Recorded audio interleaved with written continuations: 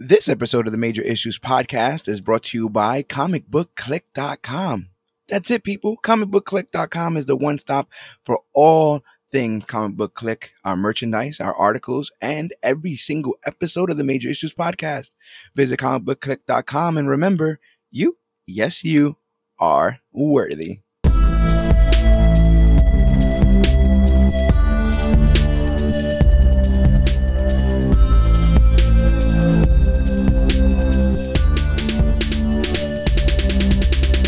Hello, everybody out there in comic book land. My name is George Serrano, aka The Don, and if you're listening to this, you can only be here for one reason, and it's a brand new episode of the Major Issues Podcast, brought to you by comicbookclick.com. And as always, I am never alone. Sir, please introduce yourself. I am Dan of the Comic Books of Man. Dan of the Comic Books of Man is here, and he's here for a wondrous occasion, I would so say. A wonderful occasion. First of all, all props. We are reaching the precipice of this hellspawn of a year. And I just want to thank everyone who has followed everything with Comic Book Click and Major Issues. Last week, we did our third annual. We had everybody on the show. It was amazing. I'm seeing the numbers. I see you guys dig it. I'm going to do it again next week, but another thanks for helping us get through this year for, all the clickers out there. But next week, we have an unprecedented occasion. We have a movie that was slated to go to, a feature film that was slated to go to theaters all over the world, hoping to gross, like its predecessor, over 800 million worldwide. Has now been sent to HBO Max. Wonder Woman 1984, as announced, I want to say, a month ago, is now coming to us on streaming. And it'll be free. Yeah, it's been about a month now. Yeah. It's been said that it's going to be free. Yeah.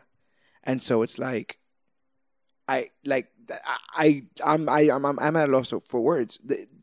Marvel was supposed to drop Black Widow this year, and we still yet to hear what's going to happen with that. I think it's got moved to May of next year, throwing the whole timeline off. And I guess DC couldn't wait. I know that Gal and Patty Jenkins got sizable bonuses for allowing the film to go on HBO Max, but other directors have not been getting such sweet deals, and they have been very vocal about how they feel about their Warner Brothers products going to HBO Max. But we don't know yet what this is going to mean for the future of streaming, what this is going to mean for the future of comic book television shows. But with Wonder Woman 1984 right around the corner, it felt apropos to go back to the first time we were introduced to this live-action Wonder Woman. Go back to a simpler time, 2017, where people used to eat indoors and shake each other's hands and cough in each other's faces, all willy-nilly, with no regard for anything. This was back in the day where when you would see two young boys spit in their hand and shake each other's hand, it wasn't looked at as, oh my God, they're going to die. No, it's friendship. It was friendship. Whatever happened to the days where we could spit into each other's hand and shake it. Right. And even though we got this movie 3 years ago, with Wonder Woman, this is a character that's been around for decades. And this is a movie that has been in development since 1996, where Ivan Reitman supposed to be producing and possibly directing. Oh, hell yes and hell no at the same time. That's something I will say to a lot of people, but there are certain people that just make sense but don't make sense at the exact same. It's the right. Schrodinger's filmmaker.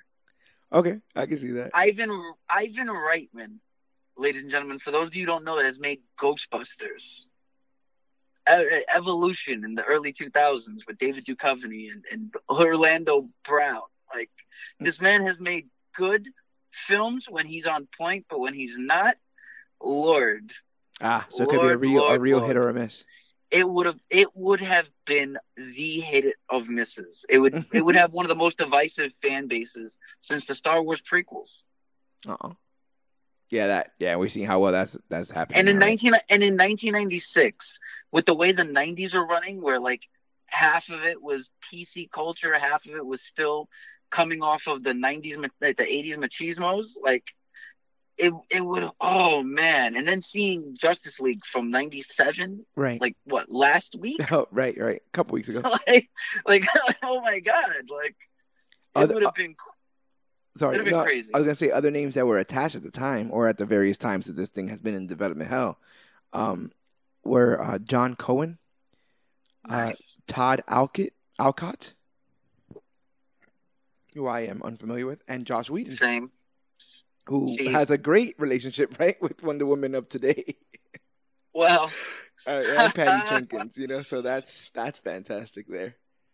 But when push came to shove, Warner Brothers announced that their film was going to happen, definitely, for real, this time. They made that announcement in 2010, and 5 years later, Patty Jenkins signed on to direct in 2015 off of Monster, I believe, right? Yep. And that was the only feature film she did. Yeah, and it was crazy because it was like a drama thriller, right? But it's still, if you want to look at it like through like stylistic choices, it was still a strong, independent, take no nonsense from anyone type of woman, right? Like even if it is the opposite end of the spectrum, it was still a strong woman, right?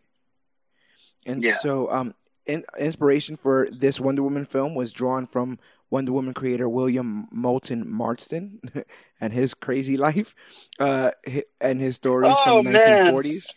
I can't believe that is the man that created this. Yeah. And how he had a wife and a mistress. I'm not going to front. I'm still to this day, I feel like that is the one film like that we could get away with watching and covering. Oh, what's this called? Mr. Isn't it? It's Professor Martinson. Yeah, Professor Martinson and the Wonder Women.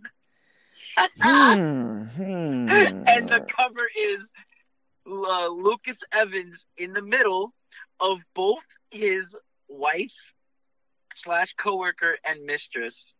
That's ridiculous. That were both of literally the inspiration for Diana Prince as his, if I'm not mistaken, because I've only seen it once, and when it came out, I saw it. Right. His mistress was the visual design of Diana Prince. Yes. So Diana Prince that was drawn in those days, that's what his mistress looked like. Right. But everything as a personality-wise of who Diana was his wife. The assertion, the strong-willed, that's not weird at all. Nonsense. It is so weird. That's not weird at all. Out of control. You know what? I was gonna say, now that you mentioned that, maybe that could be something that we end up doing for our Patreon. Maybe we start to tackle some comic book tangential movies like Super. We could. Oh my God, we could so do commentary on stuff like that. Things that are not necessarily black and white comic book movies, but yeah, not even things that are from comic books itself. We can go Chronicle. Yeah, and we've done a documentary before. We did Bill Finger, the Bill Finger documentary. So man. We've done things like that before. But yeah, they took inspiration from the original writer's books. George Perez, who everyone knows has a huge hand in the evolution of Wonder Woman, as well as the New 52 incarnation of the character, which makes sense because that was the most recent. The film had its world release on May 15th of 2017, but it was released in the United States on June 2nd. It grossed over $821 million worldwide, making it the 10th highest grossing film. Could you imagine grossing $820 million worldwide and still being the 10th highest grossing film of 2017? Yeah. But it is the highest grossing film by a solo female director. Yes. Nice. So, a win-win-win. And I also think it's important for the fans to note, everybody, that this, in fact, was the first birthday that I ever celebrated with George the Don. This is true. AKA our host. My man took me on a nice little bro date to go see Wonder Woman in theaters. I was trying to romance you, Dan. It was all for this. It was all for this. It was all to get you to work for free and help me review these comic book movies. You understand? He sold me by taking me to see this. We saw Lego Batman. We've seen Deadpool 2. The land of milk and honey. We're trying to. And then he decided to take me to see, Dark Phoenix, and then I don't know what happened there. That was it. It was a rocky road ever since. But thank God we're talking about a good. Yeah, thank God we're talking about a good female-led superhero film. 100%. Let's get into this plot, and while we do that, we'll pause at several points and talk about bigger things that I feel like this film was trying to tackle. But our film opens up with Wayne Enterprises returning the picture of Wonder Woman with Steve and his merry men from Batman vs. Superman. And as she stares at Steve's face, she begins to reminisce. I don't know if you remember this, but I said that this was exactly how the film was going to start. I said she would pull out the photo, she'd look at it, we'd zoom in, and thus we would start the film. And boom, we suddenly flash back to when Diana was a rambunctious and rebellious little girl who loved to watch and imitate the great warriors of Themyscira. Although, because she was the daughter of Queen Hippolyta, training would be forbidden. As the only child on the island, Hippolyta explains to her that war is nothing to hope for. And I think that that's a recurring theme in this, honestly. This idea that Diana sees people training and kind of sees the fun in it because there's no casualties. And thus, yeah, totally. It's sport. Yeah, it's not militarized to her. To these women, they're training their entire lives for an inevitable war that they know is going to come, a war of man. Yes. To her, she's seeing all of these strong, empowered female.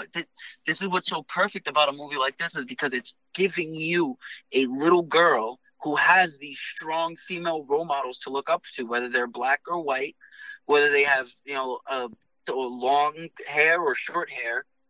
She still has a woman to look up to and see them as like competitors of wrestling. It's like a boy watching professional wrestling and wanting to grow up to be world champion and becoming world champion, but never worrying about like the injury or the toll on the body or anything. Like Diana, I don't think is pretty cognizant of the consequences.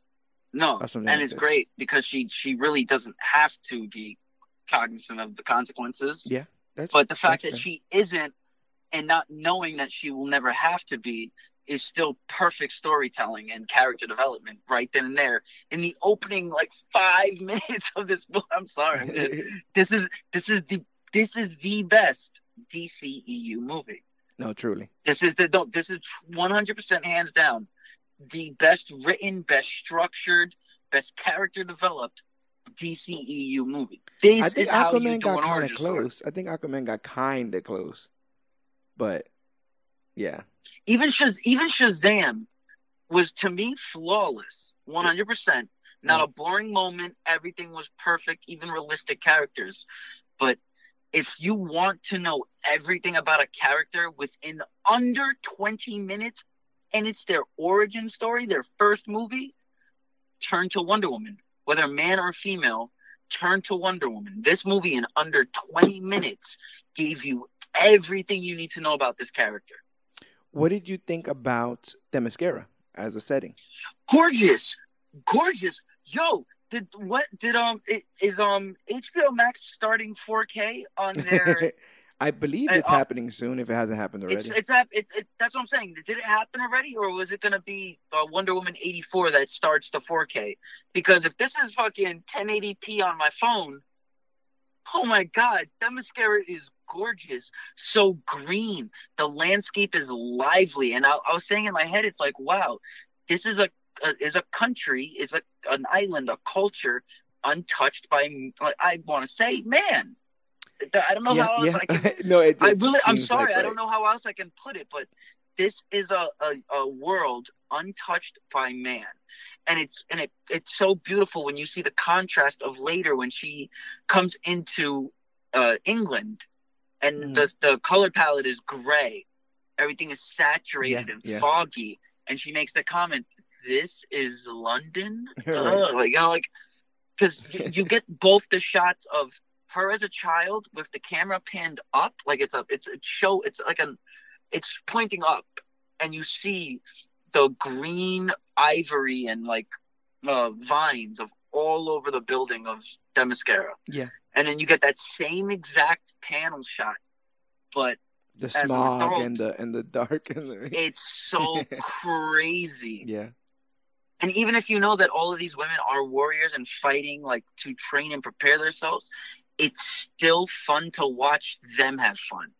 Yeah, but they also look like warriors. Like there was a lot to do about Justice League, which came out a couple months after this, between the designs of the Amazons on both of those films. They And were I say different. Justice League dropped the ball with the fight of fucking Steppenwolf Steppenwolf, yeah. and Themyscira in Justice League versus the Nazis and the Amazons in this movie.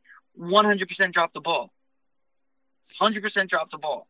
Yeah, I like when this moment here where they do the storytelling part, and it's these Greek paintings, almost, right? And the moving paintings. Yeah, and Hippolyta is trying to explain to her daughter that Zeus created mankind, and Ares, the god of war, aka Zeus' son, corrupted mankind, turning them against one another, continuing a cycle of war. The gods then created the Amazons to restore peace, but the peace didn't last. In a great battle, the Amazons and Zeus took on Ares and mankind, and Ares was struck down by his father. To make sure that Ares couldn't come back, or to make sure that if Ares came back, he would be defeated, Zeus left the Amazons with a weapon called the God Killer, which the queen shows Diana is a sword. And things have been quiet ever since. When you saw this, did you have any inclination that the sword may not actually be what they say? Yes. Yeah. Now. Yeah. Okay. When I first saw the movie. Yeah. And when we first watched the movie, and it was revealed that she was the sword. Right. 100%. I'm like, oh, that makes sense. But now, watching it now, knowing that she's the sword, I was paying attention to Hippolyta. Yeah. And when she asks, "Can I see the sword one day?" When young little Diana asks to see the sword, you see the fucking shot is a close up on only the mother's face, right? And she has that worried look. Perfect directing by Patty Jenkins. Yeah, perfect directing because it you hear the score, and you see her face is getting sad and right. worried, and me knowing what the truth is, it's like, whoa. It's visual foreshadowing. Yeah, it's almost the beginning of the opening of this Pandora's box. Like we're already seeing how, like, even the way that Diana's talking in this time is like her energy. She's very curious, and she doesn't seem to be willing to take simple answers at face value. And but we see what happens there. That you've seen in a lot of these kid superhero type movies where they know that they're meant for more and destined for more, and they ask these questions, and they get their worried, scared parents that tell them otherwise. Yeah, but trying to protect them. Here's another reason why I love Man of Steel. Now I'm going to bring this little segue in, because Kevin Costner did tell him who he was.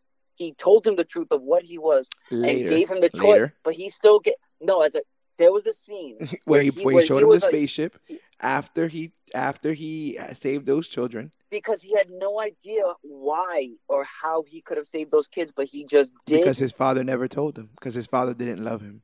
Because Kevin Costner is a terrible father. So did Hippolyta not love Diana? Well, Hippolyta was scared. Like, it's weird. She fell in love with Diana as a woman, but Diana was sent there as a weapon. So she raised this weapon as a child, and the thought of this child being used in this war wasn't worth it for her. And whereas, go ahead. Go ahead. No, go. No, I'm saying whereas the other guy fell out of the sky, whereas this other kid fell out of the sky like Brightburn, and Kent just wanted to hide him, but also was the same guy who took that weird pincushion key to some guy to get it studied, right? It's like I took it to some guy and he didn't know what it was. Never got called the fucking. It's a terrible man. He's a terrible man. Let's talk about Amazing Women then. Yes. So I personally love, as far as continuing this whole the God's weapon scene. Yeah.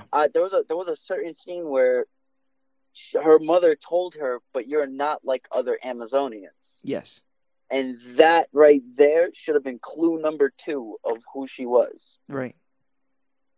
And And it, like oh I mean, man, Hippolyta sees her with the sword when she leaves, so she must have just been like, she'll find oh, out when she gets over there. yep, she had the sword and the shield, and because at the end of the day, it's like she knew she couldn't stop her because yes, she raised her. So by all sense of the definition, that's your mother, that's your parent. Yeah. When you raise something from a literal infant age, if I find a bird right now as a baby and I raise that bird to a full grown adult and it dies as old age, that's my son, that's my daughter. I'd watch that movie. So I understand, but at the end of the day, she did have a duty by her God where those women believe in. Yeah. They believe in their religion. She may have been saying, "Oh, these were just stories," but she was only saying that to try and like keep her away from fulfilling her actual destiny. But when you know that the gods are true and alive, then yeah, she couldn't stop her. Yeah, and the thing is, like, even though, I guess that's what we should say. Like, even though Ares has been gone for a while, the Amazons literally train every day for the day he's gonna come back, and because of this, you can't really necessarily stop Diana from sneaking out and training with her aunt, the great warrior and general Antiope, played by Robin Wright. The beautiful and talented and in only one role in her entire life pissed me off, Robin Wright. Isn't she Princess Buttercup? She is Princess Buttercup, but do you know who she also is? She's in House of Cards. Jenny. Right? She's Jenny. Isn't she House of Cards too? And what? House of Cards? Yeah, yep. She's Kevin Spacey's wife in House of Cards. Yeah, she's Jenny. Poor Jenny.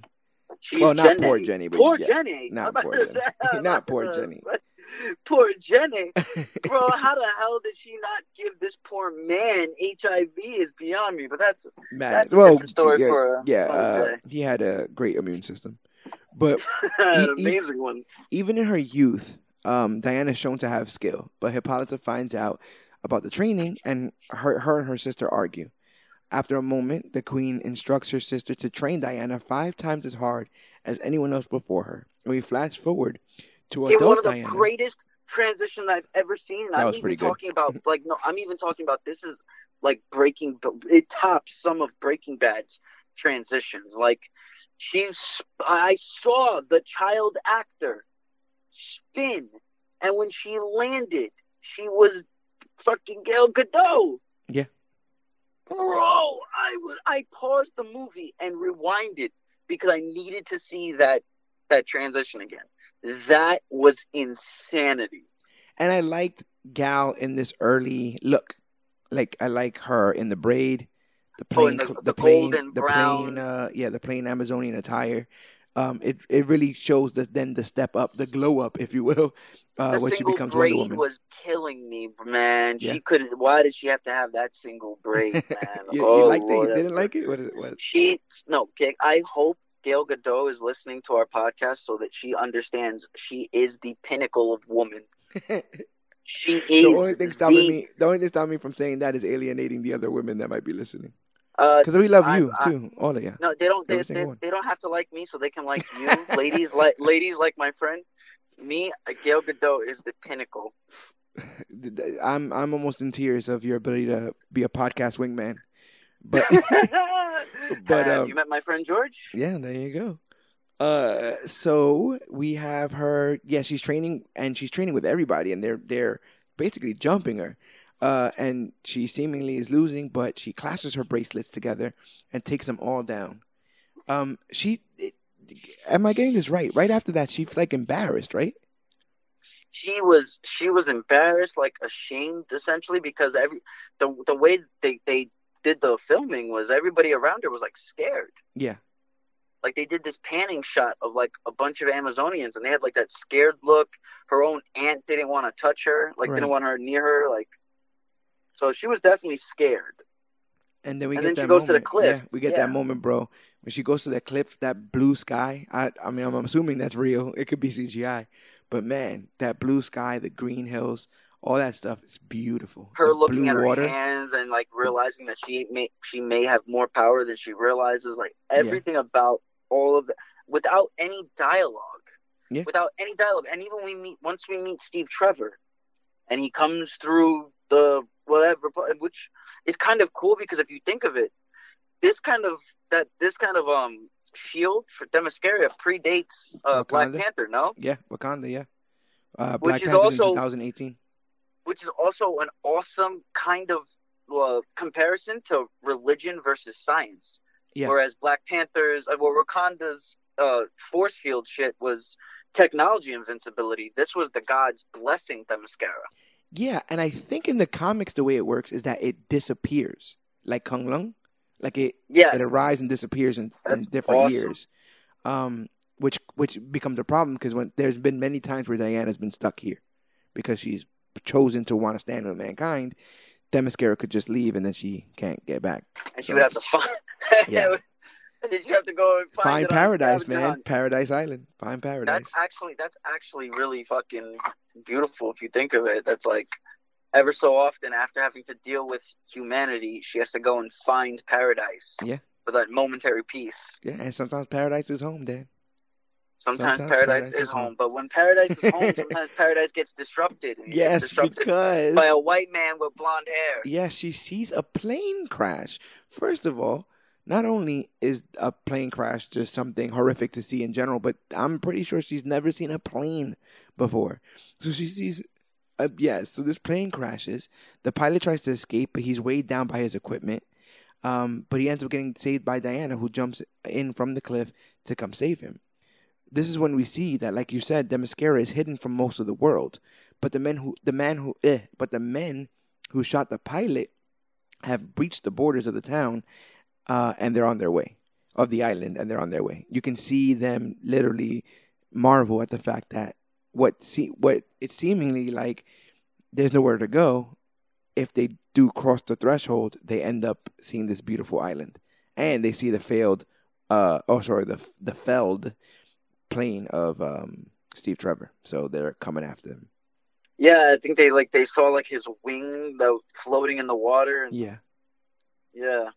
So the German troops arrive, and with their superior firepower, they kill many of the Amazonians. But the warriors ultimately defeat the soldiers, although Antiope is fatally wounded. You want to talk more about this scene? I thought this was a beautiful action scene. And even though we weren't even with the Amazons that much, when the first one takes that bullet, it hurt me. I was like, dang. It was saddening because it's like they've been training for this their whole life, but think of the lifespan as far as genealogy goes of an Amazonian. These women could be thousands of years old and never age past 40. Yeah. So they're training for a world that has since then evolved past them without their knowledge. Right. And it's shown when Steve Trevor says, "I hope they brought guns." Yes. And you see them getting pop, like gunned down. And not only that, you're touching on something that I was curious about. It seemed to be like also one of the themes of the film, which is this theme that when there were less easier ways to kill people, war was more dignified somehow. Like Diana seems completely disgusted by the idea of like long range missiles, sharpshooters, people shooting people from far away, guns in general. She called Steve Trevor's man a coward because he's a sharpshooter. Right, and so it's she says you don't kill with honor. Those were seen as fight. She's like, you don't kill with honor. Those were seen as massive advancements in military strategy, and because she's been trained to fight hand to hand and look the person in your eye before you kill them. Like you said, war itself, the idea, the same thing that they're training for, the whole idea of it has evolved. It's moved past them. And it's crazy because, even with all of their skill, and they managed to take out all the German troops, but not without casualties. So the Amazonians immediately demand that the pilot explain himself and why the men came. They use the lasso of Hestia /Truth to find out that the pilot is Steve Trevor, an American pilot assigned to British intelligence as a spy. He reveals that his enemy in the war, World War I to be exact, they're creating a deadly poison that is sure to bring more death and war. In a desperate attempt to stop this, Steve stole the notebook with the formula in it, stole a plane, and was shot down, and thus arrived in Themyscira. Okay, I'm just gonna bring something up that Go. even CinemaSins didn't bring up, and I can't sleep at night if I don't bring up this one little minor detail Go ahead, bro. that kind of annoyed me. Is how does this man steal a notebook In with plain sight. 1920s type of? It's not even how he stole and got away. It's the fact of how that book wasn't literally destroyed when he was submerged underwater. Oh yeah. How were they able to read it and know what it was? Like, this is 1920s paper. I'm assuming they still had water. They must have. I feel like military might have some like waterproof pens or waterproof Well, I mean, notebook. the only explanation I can think of is that, like, in those times, the Germans did have extreme technology that was deemed inhumane. But unless they're using like human skin and human blood for that paper and pen, that shit should be like destroyed. Right. But right. And he doesn't even know how to read it. You know, Diana is the one who does it later. But in some language that it doesn't even seem like it's human. Right. Sumerian? What is Sumerian? That's one of the older. That's one of the older. No, Sumerian's real. That's one of the first original languages. Oh, Sumerian's an actual real language. Yeah, it's like one of the first actual written languages is Sumerian. Oh shit! Oh shit! Yeah. Kudos to this movie. So he explains that he has to bring the notebook to British intelligence so that they can stop them from unleashing this poison, this gas, or what, figure out what's going on with all this stuff. And Diana seems to be the only one concerned, and I think it's because she remembers the story of Ares. As Steve is describing the terror of war, it reminds her of what her mom told her about when Ares returns. So when the Amazons decide to turn a blind eye, Diana sneaks away, steals the God-Killer sword and the armor, and promises to help Steve get back to England so long as he leads her to Ares. As they escape, they are confronted by Hippolyta, who reluctantly gives her blessing for Diana's mission. What did you think about the overall effect? Because it's the first time we've seen it in live action, especially in the film, of the lasso of truth. That's such an iconic tool of Wonder Woman's. They did it better than the animated and comic books could ever have done, because with technology today and with color grading, mm-hmm. they made it glow like Stargirl's staff. Yeah, like it looked like it was alive. And then also, Chris Pine's acting was on point with showing a man that's supposed to be a spy in a world that he doesn't understand, with technology that is foreign to him, trying to fight something he doesn't understand. Basically, it was right. It was great. He's in way over his own head, and the great thing about Chris Pine in this role is that he's essentially playing second fiddle, and he knows it. He knows he's playing second fiddle. He's put in this film to build up. Yeah, and the thing is, not only is it the point, and I glossed over the scene where he's nude, and Gal sees him nude for the first time. But Patty Jenkins put that scene in the film as like a what do they call that? Like almost getting back at the film industry in general for always. It's the reverse, like yeah. Damn. Gazing, the male gazing, yes. Female gazing stuff. So because that's all we ever get is those guys meeting a girl that's like from a foreign world, foreign land type thing, and right. She doesn't understand the modern day customs, so she's in the shower, and then all of a sudden the guy is being able to talk to her, and yeah, he's being even though he's being bashful, though he should have no reason to be bashful, but. What I also love what Patty Jenkins does with this female-led movie is that there's a lot of the scenes where Steve Trevor will doubt her, right? Because if you look at it, and not just through the eyes of someone that's trying to tell a story for women, but if you look at it through the eyes of like where the time frame was, a man like that would look at a woman as incapable. Yes. He would. But not only that, a lot of the things that she espouses seem idealistic or like really grand, where he's literally dealing with the day-to-day BS of war, the day to And day. he's definitely a And more so- pragmatic man. So So the idea that like initially she's saying that she'll be get brought to Ares. He don't know what the hell Ares is. He just wants to get back to England. So he'll agree with her so long as he can get back to England, and whatever Ares she finds, quote unquote, this crazy woman that I just met on this island, so be it. So I like that I saw truth in this. I saw, seeing from the trailers, it looks like it gets a lot more play in the sequel. So I can't wait to see what cool little tricks they come up with that. We meet General MacGuffin, Ludendorff, and his scientist, Dr. Poison, who gleefully talk about how their chemical will change the tide in the war. I don't understand the weird magic cocaine that General Ludendorff takes throughout this film. That's snus. You know what snus is? No. Snus is tobacco that you inhale. Snuff? I know snuff, but there was smoke and stuff going through his veins. Is he taking some kind of freaking... Snuff is... No, it's... Whoa, you just brought back memories that I wish you didn't, sir. But that's not here for this podcast to listen to. Snus by Camel is these little bags. They literally are like... You ever had hand warmers? Yes. So you know how those bags of hand warmers, how they look? Mm-hmm. Now imagine it about the size of a stick of bubble gum. Okay. It's about that long, that big, and it's a bag. And you put it to your nose and you inhale it. And the particles that release when you smell it is nicotine and menthol. Huh. It's called snus. Yep, it's inhalable. Weird. It's inhalable tobacco. Because his whole face was turning white. He must have been, it's like a drug or something, and it got to be a combination of that stuff. It was definitely like a weird ass performance enhancer.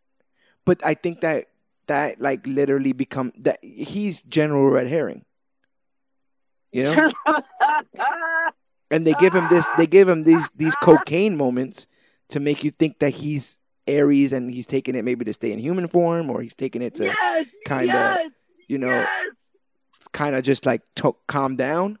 But no, it's none of it. It's just a weird general doing his weird drugs in this movie. Oh, but come on, man! After meeting VM Varga and having to rewatch, I love Danny Houston in general.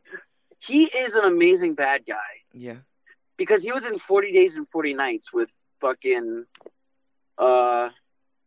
doesn't matter his name. I don't. He's care. also Matt Stryker in X-Men Origins Wolverine. Yes, he is. We also see his science. Oh, we talked about his science and stuff. Diana and Steve arrive in Britain, and Steve gets Diana new clothes and introduces her to his secretary. There's a lot of. Okay. Go ahead. I wanted to ask you. You know who the secretary is, right? The actress. Who the actress is? No. Pam from UK Office. Oh yeah, I can see it now. the best friend from Shaun of the Dead. Yeah, I can totally see it now. And I looked it up, but that comic character Etta James, I want to say, is canonical as well. She's a character. Was she a friend of both Trevor and Diana? I think she's just a friend of Diana, just like a homegirl. That's fucking kind of awesome. Yeah, I mean, even though it's a different kind of character setting, it's still I that kind of stuff like it. I was gonna say you could bring her back, but we just moved forward 70 years. So yeah, old girl will definitely be Peggy Carter syndrome. But in this, we get a lot of fish out of water comedy. With their two ideas of what a woman's supposed to be doing, how a woman's supposed to be dressing. Yeah, but this is how you handle fish out of water comedies. Well, this is when I lose the female audience, because this is when I say that the reason why I think it works here is because Gal is great at playing adorable and great at playing oblivious. And so you wouldn't be able to lose the females for that one, because you're being genuine and sincere. That Gal Gadot is a lot more adorable playing a fish out of water setting than I believe her. Chris Hemsworth. Her facial expressions, the way her eyes open up when she's shocked about something, the way the way that she kind of smiles when she's confused about something.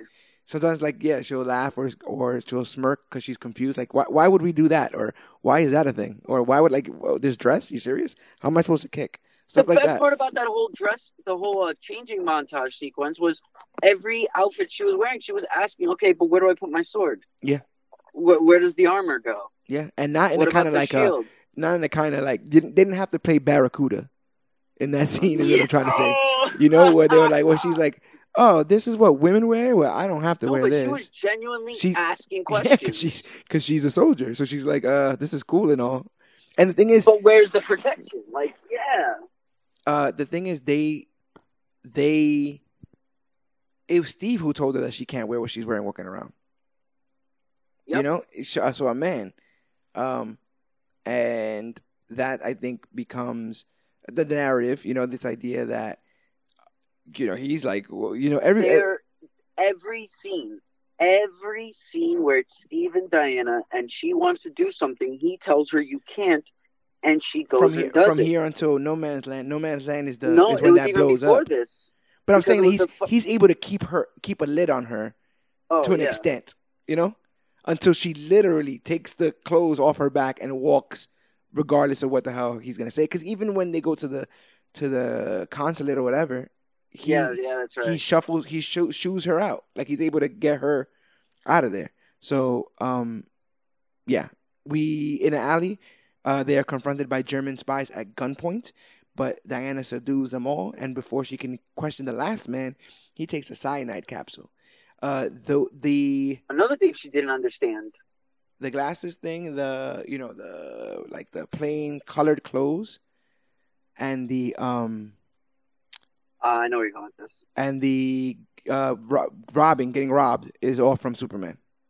That's one. It's funny. I knew that this was very Superman influential from the second that he threw that she off the Etta offered the glasses, and Chris Pine goes and makes the comments. He's like, "Oh, great! So we're gonna conceal her identity with glasses. That'll be a lot less noticeable." Like I was like, that's no funny. idiot would ever do that. And he should just look right in the camera and wink. Yep. I'm like, see stuff like this. It works. I don't. Yeah. I but I think it's because everybody's charming. Realize why? I think everybody's charming, and you like the characters. You already shown the brightness of Themyscira. You already shown the optimism of Diana, even as a kid. Exactly. I'm in my favorite scene. When they get to drop off the notebook and they're introduced to Sir Patrick, David Thewlis, playing Sir Patrick, and both this one and Fargo were filmed at the same time, right? Like they were filmed like months apart. 2017. Right, and so he is doing VM Varga in this. Obviously, I couldn't see that when I first saw it because I've never seen Fargo. But now that I'm watching it, he's literally doing the same kind of like, you don't know what you think you know, and what this you is think peace is going time, on. Gentlemen, we need to have pace. Yeah, all of that stuff he's doing, and like looking at you sideways, like he's doing all that. He's doing all of that stuff, and his smile, that evil smile. I don't know if he did one. I don't know if he did one, and they were like, we need you to do the other. Like, I don't know if he did Wonder Woman. They're like, oh my God, can you bring that to Fargo or vice versa? No, but Fargo season 3 was like August, like ended in like September, October-ish. So they must have filmed it the year before. So they were like filming it at like the same time-ish, probably. Yeah, that's what I'm saying. He was like, you know what? I'll just do both. I'll just do this for both. Let me just talk like this, where everything just sounds cunning. Yeah, so when they drop the notebook off, everyone is dismissive because Diana's a woman, but David Thewlis seems to be very concerned about the recent developments of Dr. Poison. Diana is dismissed immediately because she is a woman, but they let her translate the notebook because she can read it. And it reveals that Dr. Poison is creating a new hydrogen mustard gas that would make gas masks themselves ineffective. Steve suggests destroying the gas at the source, but the superiors seem to not mind the potential casualties. Steve says something like along the lines of like, but soldiers will die. And the general says, that's what soldiers do. And Diana flips out. Steve tries to leave, and Diana stands up for herself, calling all the men cowards, quick to send the innocent men to their death. And even when Steve tries to calm her down, he turns it around on her and says, you're a coward. Like you for freaking fighting this, not fighting harder for this, or not fighting harder for the innocence of these men, or these innocent lives, or just literally walking away because you don't want to combat your superiors. You're a coward for that as well. And as she's literally like tearing him a new one, he's like, "We're still gonna go." Like I was always planning to go anyway. What do you think of that whole scene with Diana and the generals? It was just a perfect setting for like these guys in this time frame have never seen, heard, experienced something like that. So for some, seemingly plain Jane woman Mm-hmm. to just step into a room that she wasn't allowed to be in because of her gender and just start calling these men out on their bullshit. It was so Diana. That did everything that they were doing for this character was so Wonder Woman. It was impossible to not just feel the very vibes of the character. What's interesting is I've heard a lot of comparisons to Captain America, the first Avenger, with this film. But one of the things I think that this film shares with another Captain America movie is Captain America Winter Soldier, the sense that Diana, it gets real disenchanted in this film, disillusioned, if you will.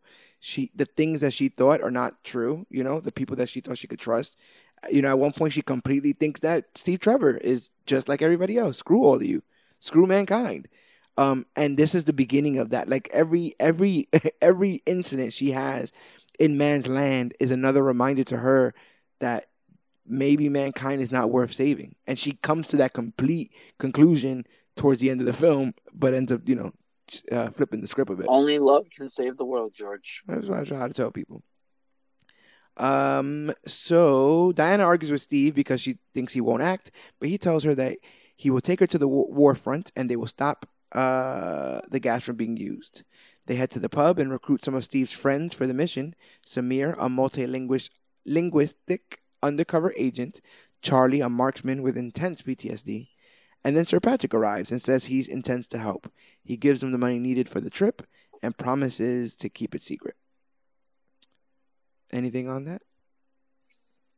Oh, it was just a great, band coming together type scene. Really. Gotta get the gang together, bro. That's the best part of the. Yeah, it was a really gang gets together type scene that I dug.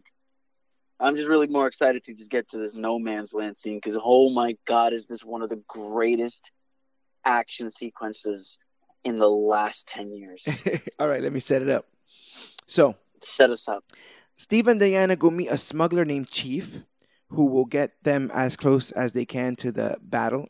I just want to stop real quick here because I did some research and I found out that the actor who played Chief was an actual Blackfoot Native American.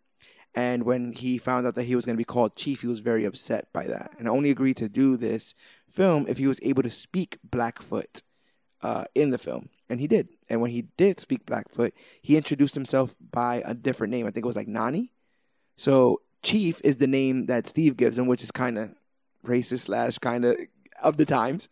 Yeah, the thing is, even if I get uncomfortable with it, the one thing that I guess everybody has to remember is like, if you're gonna do a period piece, you have to make it a realistic period piece. Right. As much as you don't want to, or as much as someone else doesn't want to see it, it makes no sense to make a movie set in like 1950 and everybody is literally the most progressive people in the entire world. Yeah.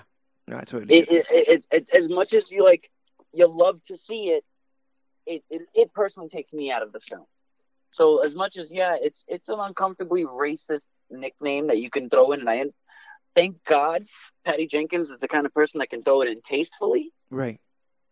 But then allows the character some respect by him actually introducing himself by his given name as opposed to, the nickname that they gave him. Also, he gets a whole conversational monologue with Diana. Yeah, and he talks about how basically men have been at war with each other for years, but then they can also be on the same side with each other. Because she didn't understand how some guy can just be a transporter for money. Yeah. And not take an actual side, good or bad. Like he's just neutral. She's never understood neutrality. Right. You fight for good. If there's a fight, you fight, and you fight for good. And he had every right to be the way he was because he tells you, he's like, listen, man, all my people are dead. Yeah. I have no more war to fight. Yeah. And it was the first time that she saw Steve in a different. She had to see Steve in a different light, because even if it wasn't personally him, his skin color did, colonize and slaughter Native Americans. And he mentions something, close to that. And that's what I'm saying. Like, this thing doesn't shy away from the horrors of history, especially those earlier days, because we see them get closer and closer to the battle. And the closer that they get, Diana starts to see the true horrors of war. She sees men suffering from all kinds of injuries, amputated, lost eyes, lost limbs. And the whole scene of her walking through, and she's literally just like, oh, but this man's injured. Oh, but these people don't have food. We can't. He's like, yo, we can't. And she understood instantly and kept going. So that's it's like, the compassion. That's the compassion that you have to show with a character like that. But you see her smartness. You see the intelligence in her by her understanding. There's literally nothing in my capabilities to do, but for the people I can help, I have to get to them. Yeah. This is like history, old news, but she also has the compassion to stop. Right. And want to help. So the fact that she wants to help but understands she can't and continues to help where she can is that's supposed to be the biggest weakness of any superhero. That you can't save everyone. And they went to great lengths showcasing that here. That war is a case of like no one wins. It's about who loses the least. And it was even the way she got mad at the generals in that little consulate. Because to them, they're just pawns on a chessboard. To the generals, but she was right. She's like, where I come from, our generals fight with our privates. Like it reminds me of a something from Futurama with Zap Brannigan, where he's like, I remember when I fought the Killbots. And they're like, how did you beat them? He's like, oh, I just sent wave after wave of my own men until they shut down. And I'm like, yeah, I guess that's one way to end the war. In a twist of events, the German army decides to end the war, but General Ludendorff refuses, and he and Dr. Poison gas their superiors, killing them as Poison looks on in glee. The good guys sleep by campfire. They sleep, and in the morning, Diana is taken to no man's land. Steve tells her that they cannot cross, as it is commonly known that no man's land is essentially the area of land between two enemy trench systems, which neither side wished to cross out of fear of being attacked or having that land seized by the enemy. It's like the Cuban embargo line, basically. Yeah. Once you cross that embargo line, that's it. You declared war. And so both of them don't want to cross it to not declare actual war. War than they were already. Right, to start a conflict, start another conflict. And one of the things is that if you're not aware of the horrors that was World War I, people would sit and live in these trenches, live in these dug out dirt holes for weeks because they couldn't get past certain points, like stuff like this. And you could be... They went an inch in like a month. Right. Basically. Yeah, and World War I is considered one of the most brutal wars we've ever. Oh, it's called the Great War. Yeah. If I'm like I was. It is called the Great War. Yeah, you're right. No, but I'm saying like I've read a lot of like historian articles, and I watched YouTube videos. It's like, as far as I'm concerned, this was like the war to end all wars. I mean, when you're the very first World War, where you literally have every major freaking country fighting each other. Yeah. It is crazy. Yeah, and like I said, we all had these rudimentary things. We hadn't created the Geneva Convention yet, so we didn't even have rules for war. We didn't have rules that dictated the brutality of it, which is why a lot of that. Chemical warfare was allowed and shit like that. And that really bad stuff, really, really, really bad stuff, and we're gonna get into that soon. He foolishly says, setting it up, right? He foolishly says, no man can cross this uncrossable border. To which my girl says, I am no man, right? I am all man. Yes. I love it. I am. She says, I am. What? Yeah. And so she... No man can cross it. I am men. Yeah. You said man, I'm men. And she took off she had a cloak on. She takes it off.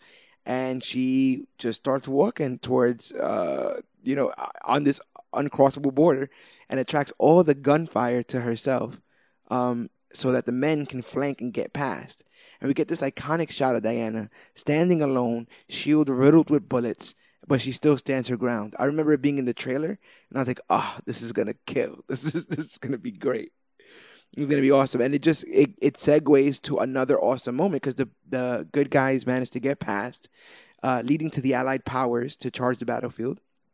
When they get past, Diana tells the guys to stay back, and we're treated to an amazing scene of Diana taking out buildings full of soldiers using her sword, her armor, and her lasso. She makes quick work of them. Just the wristbands. Her just Yeah, her swiping gauntlets. these bullets away with the gauntlets. It was, oh my God! Yeah. It was just so perfect. And then she's just walking without breaking pace, swatting mortars away with her shield. Yep. With Yep. And no then when she's care breaking in the world. when she's breaking into those buildings and kicking people out of windows and stuff, like you can't help but get hype. And I heard from a lot of women when they saw this movie that they felt that general hypeness, that general like I can so do anything glad. kind of.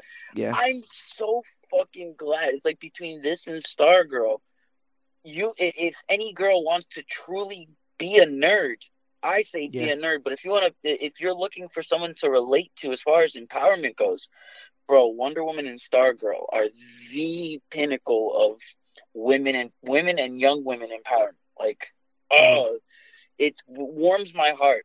The dialogue. Can we real quick talk about how it's canon that this woman loves ice cream? Oh yeah. Yep. And it's just the stuff like that. It's stuff like telling a simple merchant on the street, you should be proud of selling 5-cent ice cream. Yeah. She loves ice Like, cream. oh my God! It's just this movie. That's it. Is They find a way to keep her in the middle, in between this fierce warrior who can take out all these men and somebody who wants to have ice cream and ballroom dance on occasion. It's the same thing with the boat scene. Yeah. Where she was just trying to understand the proper customs of sexual and emotional relationships. But then also shut it all down like a warrior and said, "I don't need you." Yep. Do you understand? So she got both sides of it. God, it's so... I can't gush over the perfection of this movie alone. Like, it's just... Yeah. It is all around a good time, no alcohol required. So she makes quick work of all those soldiers that we were talking about before taking down a sharpshooter in a tower, and they rid the nearby town of enemy soldiers. They call Sir Patrick, who forbids Diana and Steve to infiltrate a gala for the German High Command, but Steve pretends he can't hear him. After their victory, the Allied powers drink and dance in the snow, their one moment of solace after all the horrors of war. Steve kisses Diana and they spend the night together. That's all I want to say about those events, because I was highly jealous because that woman. Jealous. I will slit that man's throat in the middle of the night. Against Sir Patrick's wishes, the crew infiltrates that very fancy gala. Gal Gadot puts a sword in her butt, I think is what they allude to there. She holds it with her cheeks. Have you ever seen that picture? Yeah, I love that picture. The X-ray of where the sword, if the sword was really behind her, where it would be tucked. It would literally be between the butt cheeks. Sometimes. Hey, listen, Amazonian cheeks. They got some strength in there. Well, I mean, she definitely has like indestructible skin, so it doesn't even matter for her. They infiltrate the gala. Diana bumps into General, what I call him, Red Herring, who suspects that he's Ares. And we suspect that he's Ares. And he doesn't help that by actually quoting ancient Greek for some strange reason, even though he's not Ares. And he also says, "You do not know of the gods," which is just, I guess, in retrospect, after watching this film, is just him just being a dick, just saying random shit like you don't know what you're talking about. But he was very much seeming like the mustache twirling Ares in the background in this scene, especially. But he's not. I think what's even more sinister is that, like, Steve tries to flirt with Dr. Poison to get info out of her. It doesn't work, but that made me feel kind of weird. Like, she was like kind of falling for his flirting, and this is obviously a deranged woman. and that whole scene just made me uncomfortable. I don't know why. Well, evil women, I guess, just don't deserve love to you. I don't know. There's a whole song about it. Axe Santana. He talks about evil women. So when Ludendorff leaves the party, Diana chases after him, and her and Steve see them shoot the deadly gas from the tower. Diana tries to track down where it landed and sees a town of people all dead because of the poison.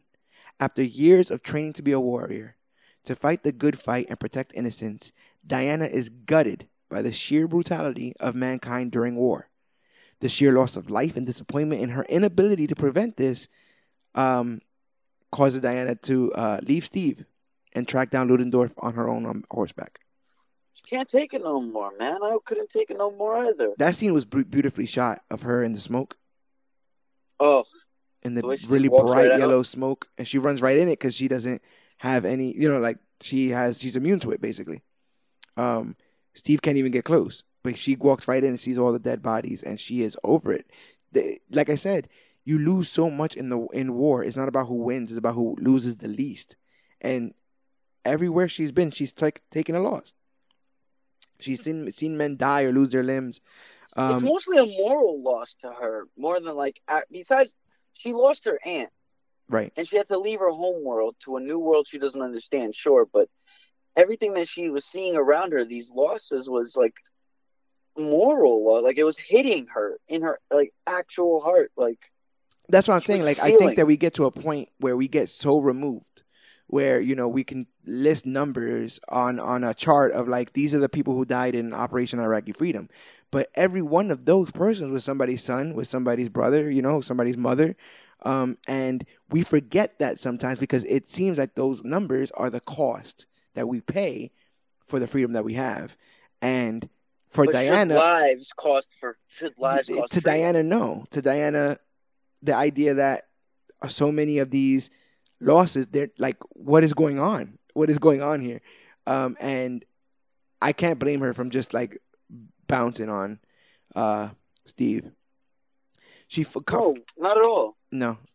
She finds and confronts General Red Herring, who uses his super cocaine to match her in battle. But Diana uses the God Killer sword to destroy him. What I liked about Diana killing him was that Diana read him his rights. You remember that? She's like, I am Diana of Themyscira, and I am here to rid you or whatever. I was like, yo, she talks some cold hard smack. Because it in her eyes, this man is he's corrupted by an evil god. Right. But the man that, if she doesn't see, even if he's the red herring, it's the same thing for Ares and so. She doesn't see it as this is an actual person this is an actual god taking a human form. She sees it as a human being corrupted by the voice of a god that existed long before all of our time. But the thing is, I think she actually thought his ass was Ares until it seemingly, because she was taught that Ares is what makes man cruel. Ares is what makes man go to war. So if you kill Ares, all of the negative connotations of man disappear when Ares does as well. So when she stabs Ludendorff with the God Killer sword and the war doesn't instantly end, she starts to understand that Ludendorff was never the god of war. Now, put a pin in that because we're going to come back to that when we're done reviewing the movie. Because that's very important. At this moment, Diana realizes, and even with Steve says, Ares or no Ares, maybe this is who mankind is. And Diana refuses to believe that there's no big bad. There's no one person at the top. And I love that Steve gets exasperated. He's like, I know this is all bullshit. I know this is all screwed up. I understand. But this is the cards that we're dealt right now. She's basically having an existential crisis and denying it. And he's like, I wish there was a big bad guy I can point at and say it's all his fault, but it's not.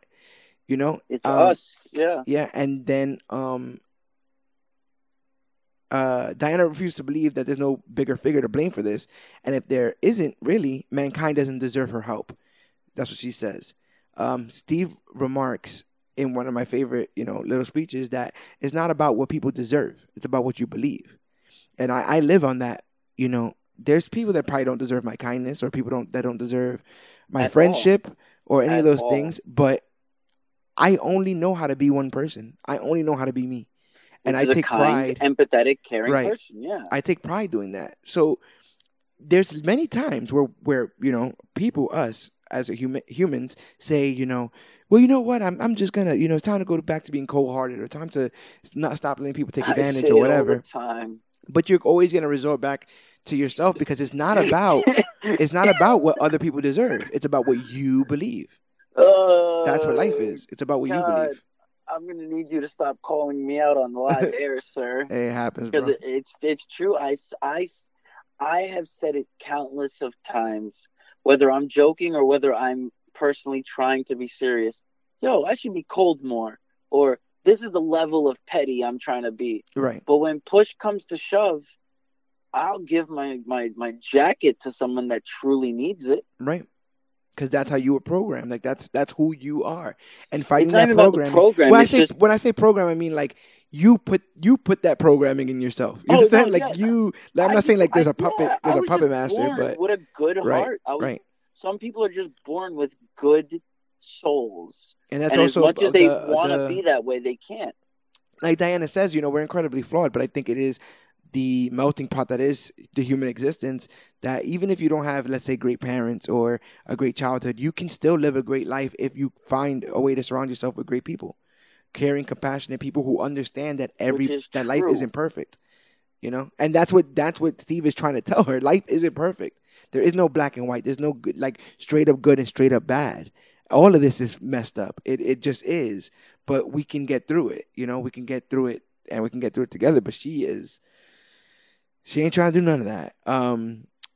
He says that line, and he mentions that he's hell bent on making sure that the poison doesn't make it into the air. And Diana's hesitant, but Steve goes on anyway. Trevor and his merry men sneak onto the airfield as Wonder Woman looks on, and she is suddenly greeted by Sir Patrick. As he tells his sinister plot, it is revealed that he himself is Ares. Done. But no, this is the dun moment, right? She immediately tries to take the god of war down as he monologues about how mankind isn't worth saving. She tries a death blow with the god killer sword, but it disintegrates. That's the dun moment, because we were like, what? At first you're like, oh my god, is he so powerful that the sword that was supposed to stop him just disintegrates? But that's when Ares explains, foolish child, you are the god killer. It's crazy how he knew that who she was. You are the weapon sent or left behind by Zeus to help kill him. Which is also kind of funny if you think of it, that the way his acting was when he first meets her, the shaking his head and looking around, the constant like slurring of his words, it's like the nervousness. You could see the nervousness in him. I think he was worried about whether or not he was going to be sussed out. Yeah. And when he wasn't, when she like fully trusted him, it's like, okay, now I can do my thing, chicken wing. Yes, totally. Seeing as she was created by Zeus, her and Ares are effectively siblings. And he tries to entice her to his side, but to no avail. And they do battle in impressive fashion. Sorry. Meanwhile, this is how you do CGI fights, by the way. Well, I was kind of upset that this all took place in the dark as it did, because the rest of the movie had been so well lit. And a lot of the scenes have been so clearly shown. I still stand by my statement that this entire ending scene was not a Patty Jenkins scene. We're going to get into that. It was 100% a Warner Brothers decision. That's why I said put a pin in the idea that if you kill Ares, maybe mankind is still screwed. Because that's a very important thing we're going to talk about in a bit. Meanwhile, Steve locates a plane full of the gas and figures the only way to ensure its destruction is to fly it as far away as possible and blow it up. Ares dons his war armor and seemingly beats Diana to the point of victory, but as she sees Steve make his heroic sacrifice, she breaks free of Ares' restraints and in a rush of energy takes down several soldiers in anger, pleasing Ares. as she looks around at the pure destruction, and that's like a hell of a scene. She's just standing there like there's fire all around her and smoke. Um, and it seemingly tries to attempt to kill Doctor Poison for her hand and everything. She ends up refusing to when she remembers her love for Steve. As Ares charges her, she uses her gauntlets along with the lightning Ares throws at her to destroy the god of war. With him dead, tensions end and the war is over. Diana is happy. There will be no more bloodshed, but is reminded that in losing Steve, war is not without cost. Diana learns to love humanity for its imperfection, choosing to stay, fight, and give for the world she knows it can be. So Which I think is very important, to like remember. It's like love is illogical, irrational, right, fickle.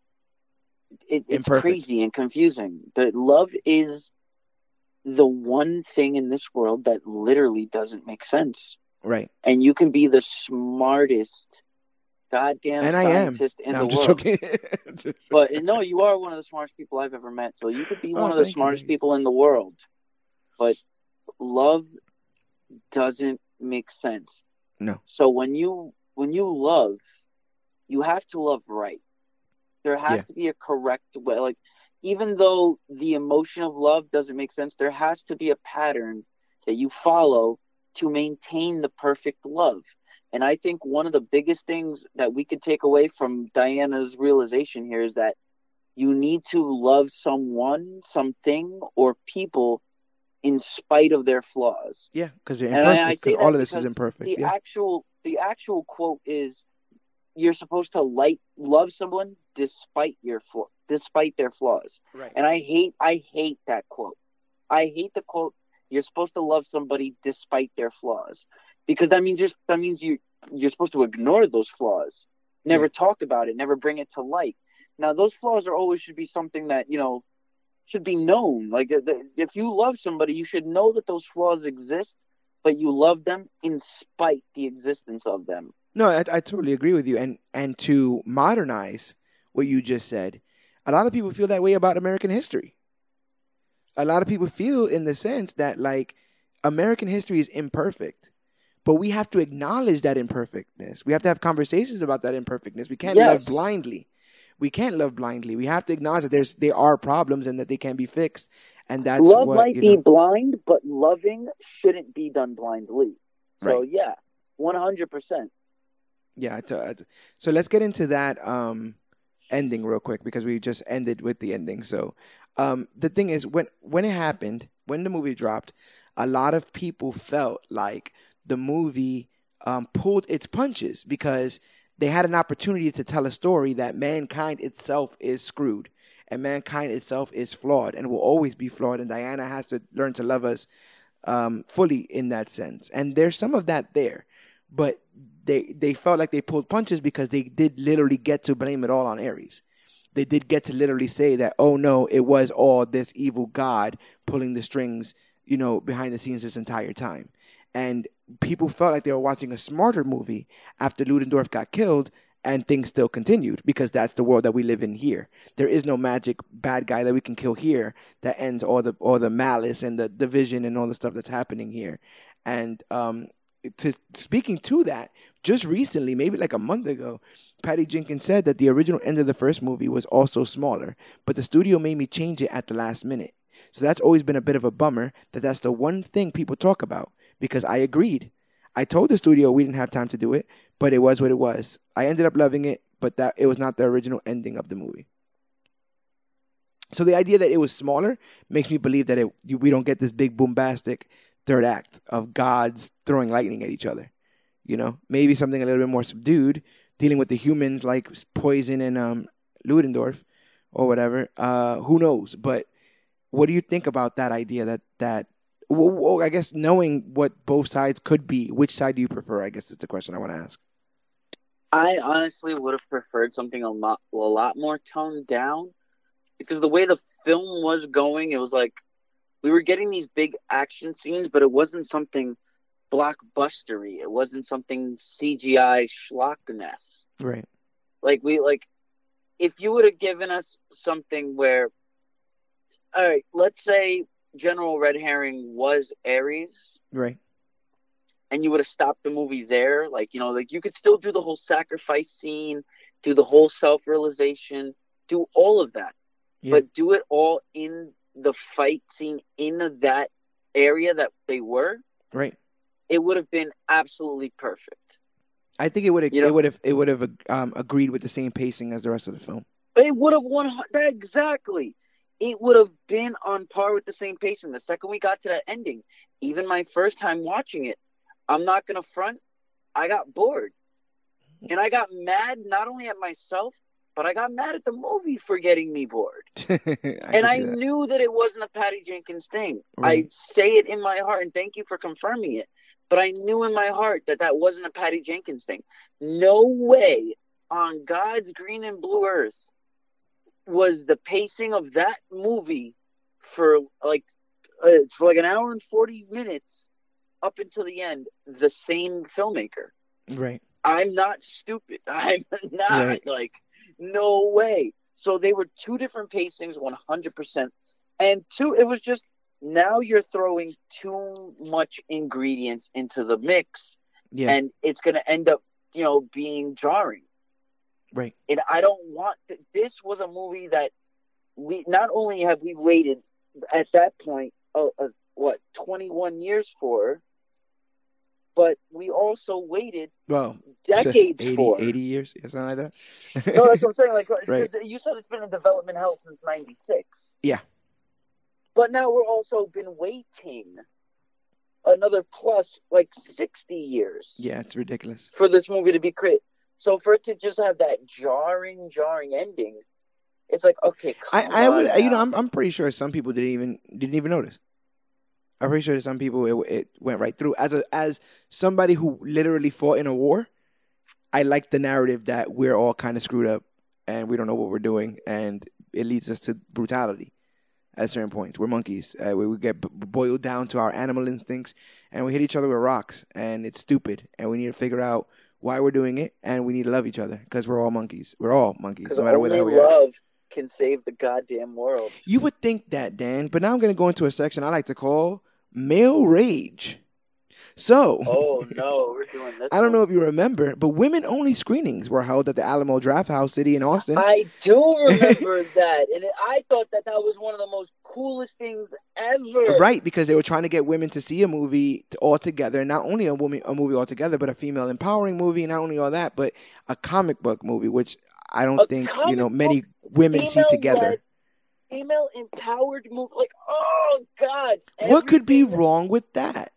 Nothing. What could be wrong with that? Well, opponents of the gender-restricted screening stated on Facebook that such screenings were discriminatory against men, and they some of those even filed lawsuits against the Alamo Drafthouse, which turns out that indeed making a gender-excluded screening is against discriminatory laws. Okay, listen. Okay, I mean.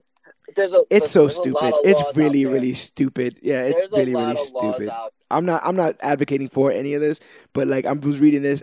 First of all, I remember when it happened. I remember people oh, so it's what I like to call the Black Panther effect, where people do the thing of well, can I even see Wonder Woman? Am I even allowed? It's shut up and go see the movie. Come on, shut up and see the movie, bro. Shut up. Just go see it. This is my thing about diversity. I'm not going to sit here and mansplain or, white skin splain. I'm just going to say straight up, let everybody that's going to go to a certain movie for their representation, their experiences, and their life being displayed, let them enjoy it. But you who want to see a movie, fucking movie. And then when you say it like that, it gets me mad too, because it seems like it's so simple. It gets me mad because it's this is the one. Wonder Woman is the one. It's the one female. What did I just say? Women only screening for this one movie. Every other movie, you've had the opportunity to go see. Every other one, and you'll see every other one after this. But because of this one. You have Batman. And it's not. It's not even you have Spider-Man. It's not even the women-only screenings were the only screenings of the film. they were just extra screenings only for women.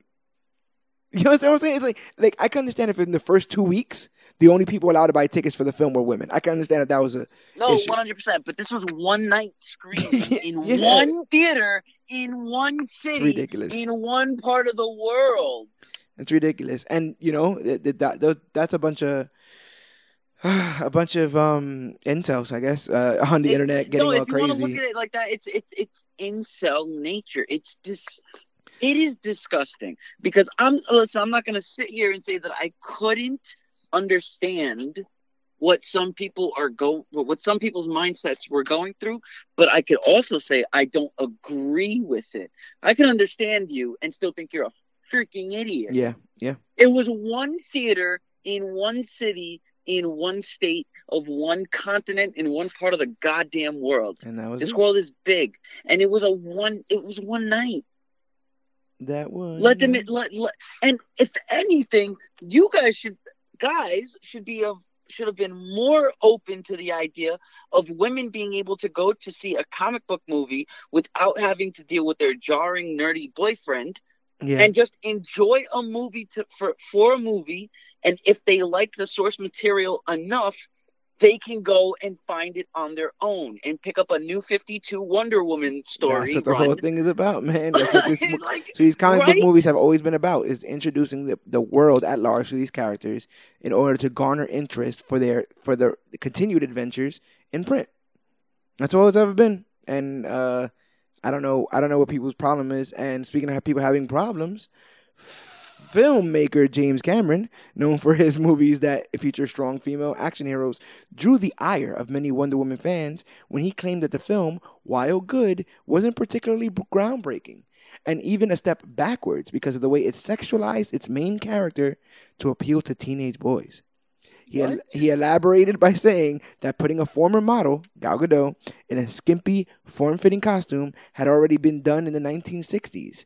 Director Patty Jenkins retorted by saying that it should make no difference what Wonder Woman looks like. Being strong is not a privilege of hard, tough, and troubled women, so she has the right to be beautiful, attractive, and powerful at the same time. Cameron stuck to his opinion, stating that he had previously or purposely desexualized Sarah Connor in Terminator 2 to focus on her personality rather than her looks, although he admitted that his initial reaction was probably a little bit simplistic. Bullshit. Listen, this is the kind of man who talks shit about making comic book movies and then makes a manga movie. You know what I'm saying? So you know how I feel about James Cameron. It's his war against comic book films. It's just he has this war against comic book films. Oh my God! Did he literally just say that I desexualized Sarah Connor? No, you know what he did, Dan? You know what he did? He just mansplained to Patty Jenkins about the portrayal of powerful female women. No, 100%. No, wow. He just explained to her. I don't think you understand this, Patty Jenkins, of the female gender, but women. But this is what women should be represented like. Women.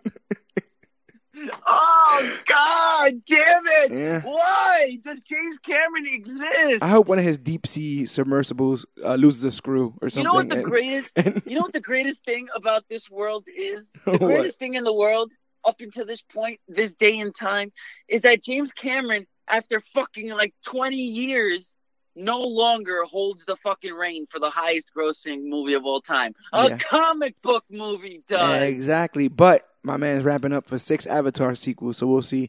But hopefully, this will be the only thing I hope for. Hopefully, theaters ain't open up back then when the film comes out. And what it is. Yo, let theaters close forever at this point. Listen. That's a war. That's a war I have to win. Grossed. See, war is dirty, people. That's what this film is about. Everybody has casualties in war. Sometimes the concession stands lose. But it's funny because after its opening domestic weekend, the film immediately became the highest grossing film about World War I. The first to gross over 100 million on the subject. Okay, hold on. I don't mean to be that asshole. Yeah. But as a film enthusiast, I'm going to be that asshole. Every war movie that ever fucking existed, except for maybe a handful, are about World War II. Or the Vietnam War. Yeah. That's it. Because Or those the American Revolution. because those you can paint easy villains. The Nazis, the Koreans, You know, yeah. the Vietnamese in the jungle, Charlie, all that kind of stuff. The Russians, right? The Ruskies, the Cold War. We were friends with some of these countries. We're friends with some of these countries now, that were fought in the First World War. And you know what the funniest part is? A lot of these countries that we were allies with, we were against 20 years later in the next World War. Which is what Chief talks about, right? Wasn't the Russians on our side in World War One, if I'm not mistaken? Probably weren't we? Yeah, I think we were the Allied powers. Like that's what I'm saying. Like this was like 10, 15 years before the Soviet Union came to power. Right. So this was before Marx and then the Lenin Soviet and Union, Trotsky and all that. Then the Soviet Union would link up with the Socialist, National Socialist Party in Germany, and a lot of bad things happened. The CCCP and all that. Yeah. So we were. That's what. So and Nani, or if that's his name, I'm just gonna call him the wise Native American. Right. The wise Native American was right. It's like, and who cares what this war is, because the next war is probably going to be different. Right. Who knows who'll be fighting alongside then? With an opening gross of over $103.3 million from 4,165 theaters, this film marked the highest U.S. opening for a female director. Previously, this record was held by what, Dan? What, for highest female director? Yeah. I'm pretty sure Catherine. Oh God, you're never gonna get it. It was 50 Shades of Grey, directed by Sam Taylor Johnson in 2015. Really? Yep, that was the record previous. Oh my God, I was really going with fucking Catherine Bigelow for. I was about to say you was about to come up with like a real movie, like a film. I was actually gonna say Catherine Bigelow with Zero Dark 30, which is a war movie on our, not current, but our previous Iraqi war. Whatever the words is. I don't know the nomenclature. Right. Let's end this talking about Gal. Let's talk about this perfect specimen. Gal Gadot got her part shortly after she decided to give up on acting, being unsuccessful at landing roles and tired of regularly taking 15-hour planes back to Israel. However, it's not her fault. She was she literally had her debut in Fast and the Furious, and she got typecasted after that. She was just that pretty girl in the background. She literally was just that pretty girl in the background that gets like no line of dialogue. Right. However, when she was invited for a screen test, she was not told what the film was about, and she agreed as a kind of final fling before she quit. The screen test consisted largely of reading relatively anonymous dialogue, and she left afterwards to return to Israel. However, she received a call back, and only then was she told that she was shortlisted to play Wonder Woman. Gal Gadot was floored. You imagine as a woman on a whim, right? Quitting. I was gonna do this bullshit audition. She was literally she quitting acting. She was on her way back home. Like, I'm just gonna be a model again. And wasn't she a soldier? Yes, in the Israeli army. So, oh my God, she was literally the perfect Wonder Woman.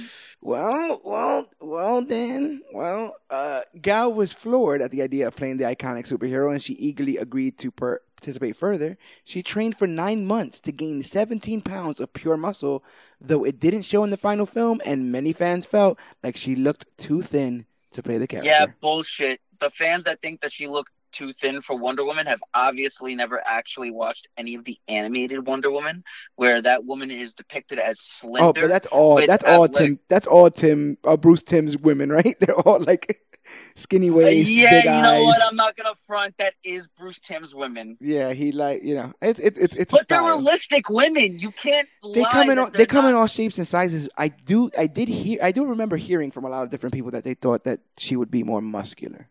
And I guess in the year that it came out, and then the year that we are now, the year of our Lord 2020, we've seen now the advancement of musculature in women, and maybe people thought looked like Ronda Rousey. No, I mean Ronda's. I was thinking like more like Cyborg. Like I think something like a little bit more hard with the muscles. So like they wanted a China type. Imagine an actually dieseled out muscle head woman Right. in that Wonder Woman outfit. No matter what would have happened, no matter what this film would have done, a certain gender would have gotten upset.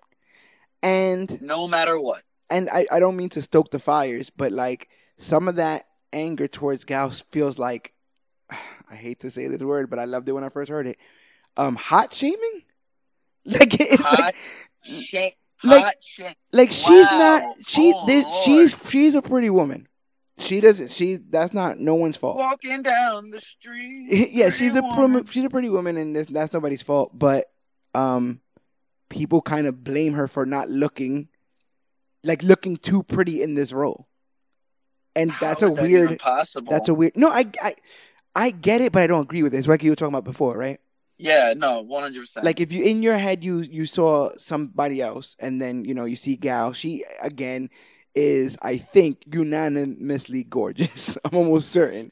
And so depending on that Gal Gadot is literally the perfect person to have played Wonder Woman. So I guess the argument is that she is distractingly gorgeous. As opposed to being the first thing that you notice is like she's fit. It's like, oh my gosh, she's gorgeous. Oh yeah, and she's fit. Yeah, but Linda Carter wasn't. Linda Hamilton was the woman that James Cameron did not sexualize. My ass didn't sexualize. That's why he gave a sex scene with Kyle Reese. Listen, Reese's Pieces. That's what that was about. Reese's Pieces. That's what that was peanut butter cups. I like All I know is Linda Carter was perfect. And she had some muscles. She wasn't muscular. She was tall though. She was tall though. She was. You know what the thing was? She wasn't tall because if you look at torso to head top, she was normal. She had long legs. Head top. Head top. I'm coining that word. Yeah, exactly. Hot shaming and head top. All from the Major Issues podcast. Yo, are we trying to get canceled this episode? I thought we were empowering the women. I'm going to talk a little bit, and then I'm going to get into some feedback that we got, and then we'll wrap this up. But the last thing I wanted to talk about was, I already talked about Gal being pretty damn distractingly gorgeous. We watch a lot of television, Dan. Me and you, we talk about a lot of television, and we often talk about the Jims and Pams of the world, the Leslie and Bens of the world, these couples that are on screen. And in the wise words of Billy Butcher, they're fucking, aren't they? They're fucking. Because those two, man, the looks that they were giving each other, and there's a specific like clip from an interview where he's talking and she's looking at him and she's biting her lip, and then catches herself and puts her head down. And I'm like, there is something's going on here. And the thing is, this is her biggest film.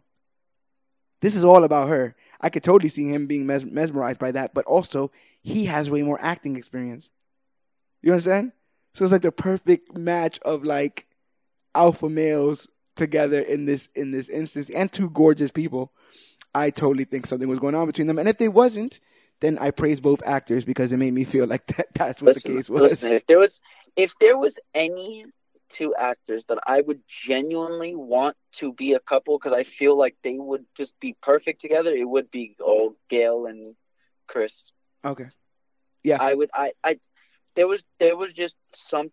Maybe it was just the perfect acting of Gal Gadot, the perfect directing of Patty Jenkins. It was everything together, just coming perfect. It was just their chemistry on screen was just immaculate. Yeah, their chemistry was perfection. So via Sean Skaggs on Facebook, he says that Wonder Woman was a fun flick, never boring, good pacing, great acting. It hit all the right buttons. It's right up there with Man of Steel as the best DC movie. Oh, are we reading fan feedback? Yes, I am. Oh, let me pull up a chair because this is monumental. Go ahead. And we also have one from Nadia Hagen. I hope I'm saying that right. Beautiful name. She said she personally didn't care for it, considering she grew up watching the TV show with Linda Carter and Lyle Wagner from the late 70s, early 80s, which from memory said nothing about her relationship to the Greek gods. Then with the animated series of Justice League, it tied into that as well, but she really wasn't a super nice, adorable, bubbly person in that series.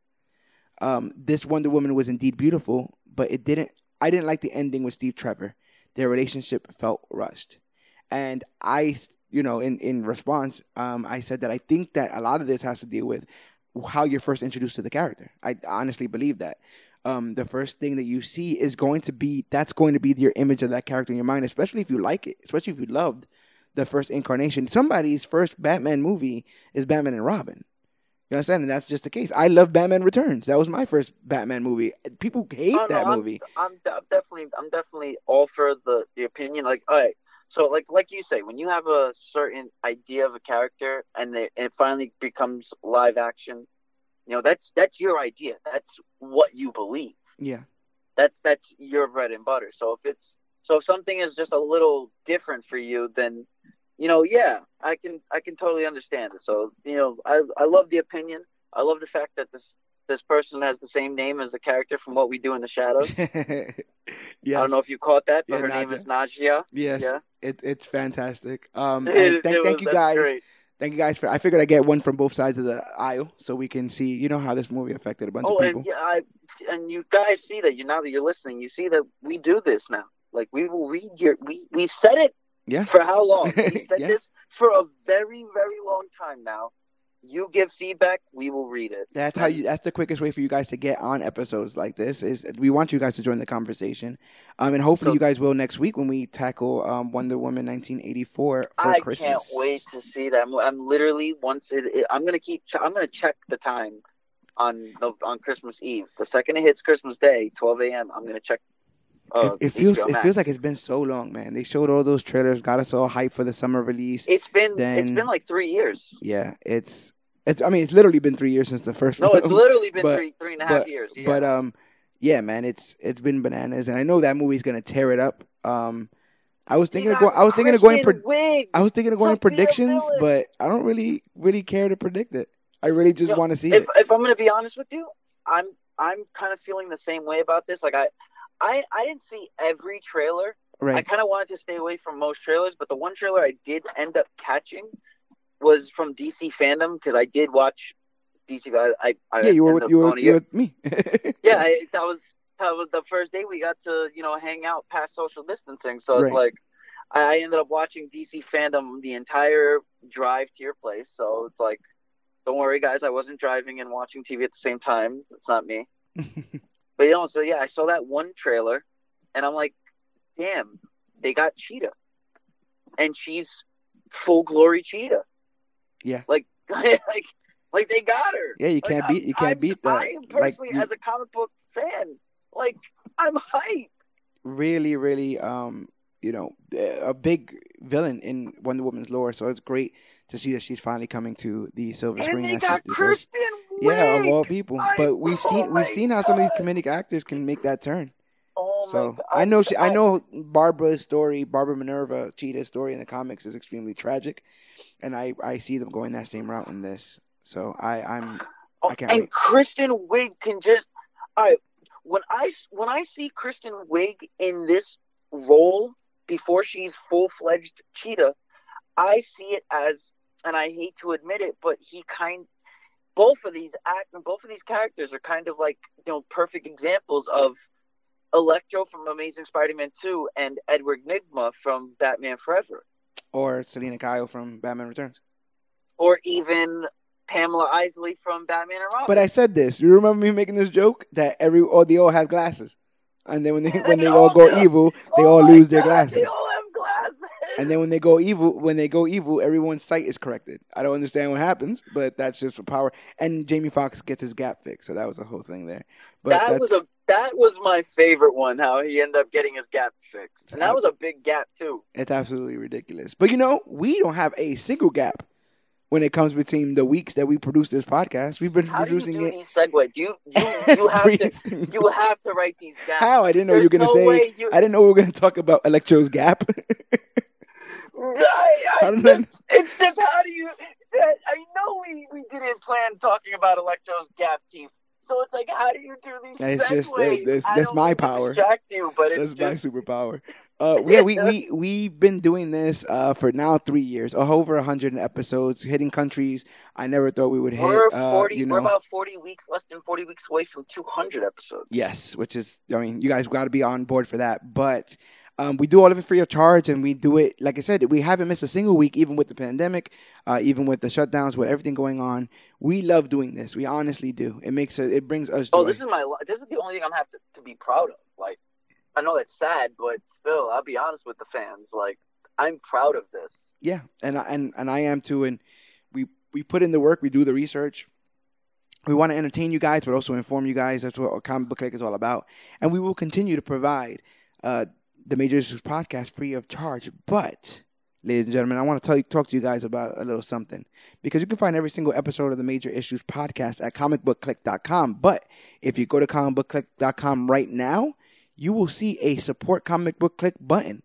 If you hit that button, it will lead you to the CBC Clubhouse, the exclusive Patreon VIP club for Comic Book Click fans, Major Issues fans, and fans of everything that we do as part of the Click.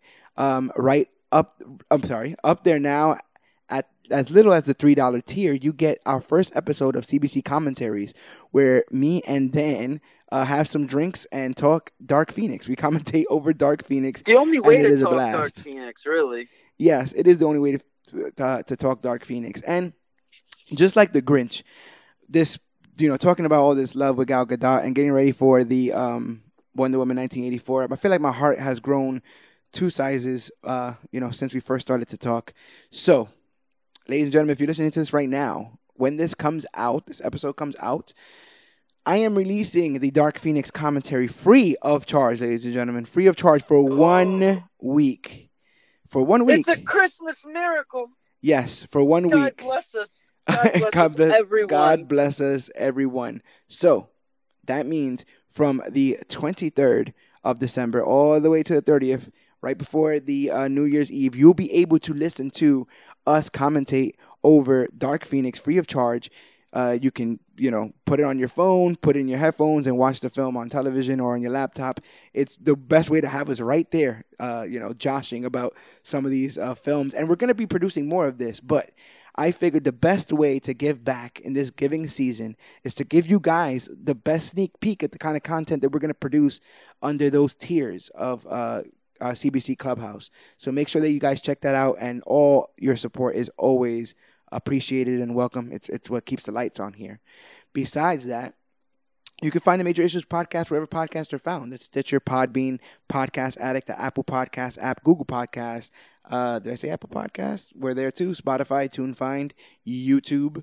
Literally wherever podcasts are found. You can just hit up Google and type in Major Issues Podcast, and we're like the 8 first searches. Literally type in Comic Book Click. No, seriously, yeah. I've done this myself. You go to Google, you type in Comic Book Click, one word, bam. Yeah, I'm so proud of that. I'm like super proud. I know it's so silly, but I'm so proud of that. I've been busting my ass for 5 years with this brand, coming on 5 years in April, and you guys have made it worthwhile. So thank you guys so much for that. But yeah, that's the quickest way to find us. And if you type in comicbookclick.com, odds are you'll find us on social media, which is where we want to continue conversations like this.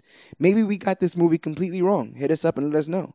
When push comes to shove and Wonder Woman 1984 comes out, I will be panhandling for some opinions on the film. So make sure that you guys reach out on social media when you see us, reach out and let us know how you feel so you can have your opinion read here live on the podcast, which is always a great way to be interactive and join the conversation when it comes to all this stuff. Also, if you don't mind, I would like to give a couple of fan shout-outs to fans that asked to be shouted out on the episode. I'm with it. Let's do it. So I'm going to give a nice little fan shout-outs to a fan named Mark R. Hey, Mark. Thank you. A fan named Donna R. Donna R. And a fan named Hannah H. Hannah H. These are fan shout-outs. These are great people. These are God-loving people. And that's why I love it all. That's why we do things like that. So yeah, look at that. We got fans being shouted out. We have fan feedback, And hopefully you guys are going to facebook.com/comicbookclick, Instagram at comicbookclick, and using the hashtag comicbookclick to talk about the newest, hottest, latest, and greatest things to come to comic books and comic book media. We're also at Major Issues CBC on Twitter, and I believe you have an Instagram you want to give out there, Dan. My Instagram, ladies and gentlemen, the easiest and quickest way to communicate with me is Dan's Comics CBC. That is DANSCOMICS CBC. Yeah. Also, if you want all my funny content, you can also add me on TikTok. I'm at Film Freak CBC.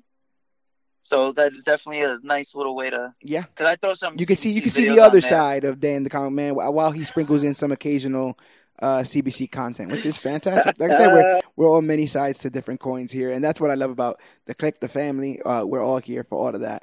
And like I said, follow us everywhere.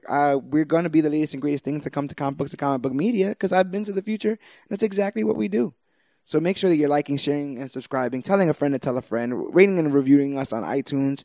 It's the quickest way for us to grow as podcasters and find out what you like and what you don't like and change accordingly. Jump on the bandwagon before the bandwagon gets completely full, and thank you truly, each and every one of you who wrote in, who have been touting our praises. We will continue to provide the content that we will provide, but also some exclusive content via CBC Clubhouse. But my name is George Serrano, a.k.a. The Don. I am Daneth, the comic book maneth. And remember, whether you're an American spy working for British intelligence, a Greek god with a chip on his shoulder, a General Red Herring who's snorting super cocaine, or hey, listen, or the princess of a beautiful nation of warriors, remember, only love can truly save the world. Remember, we are the Click, and remember, you, yes, you, are worthy.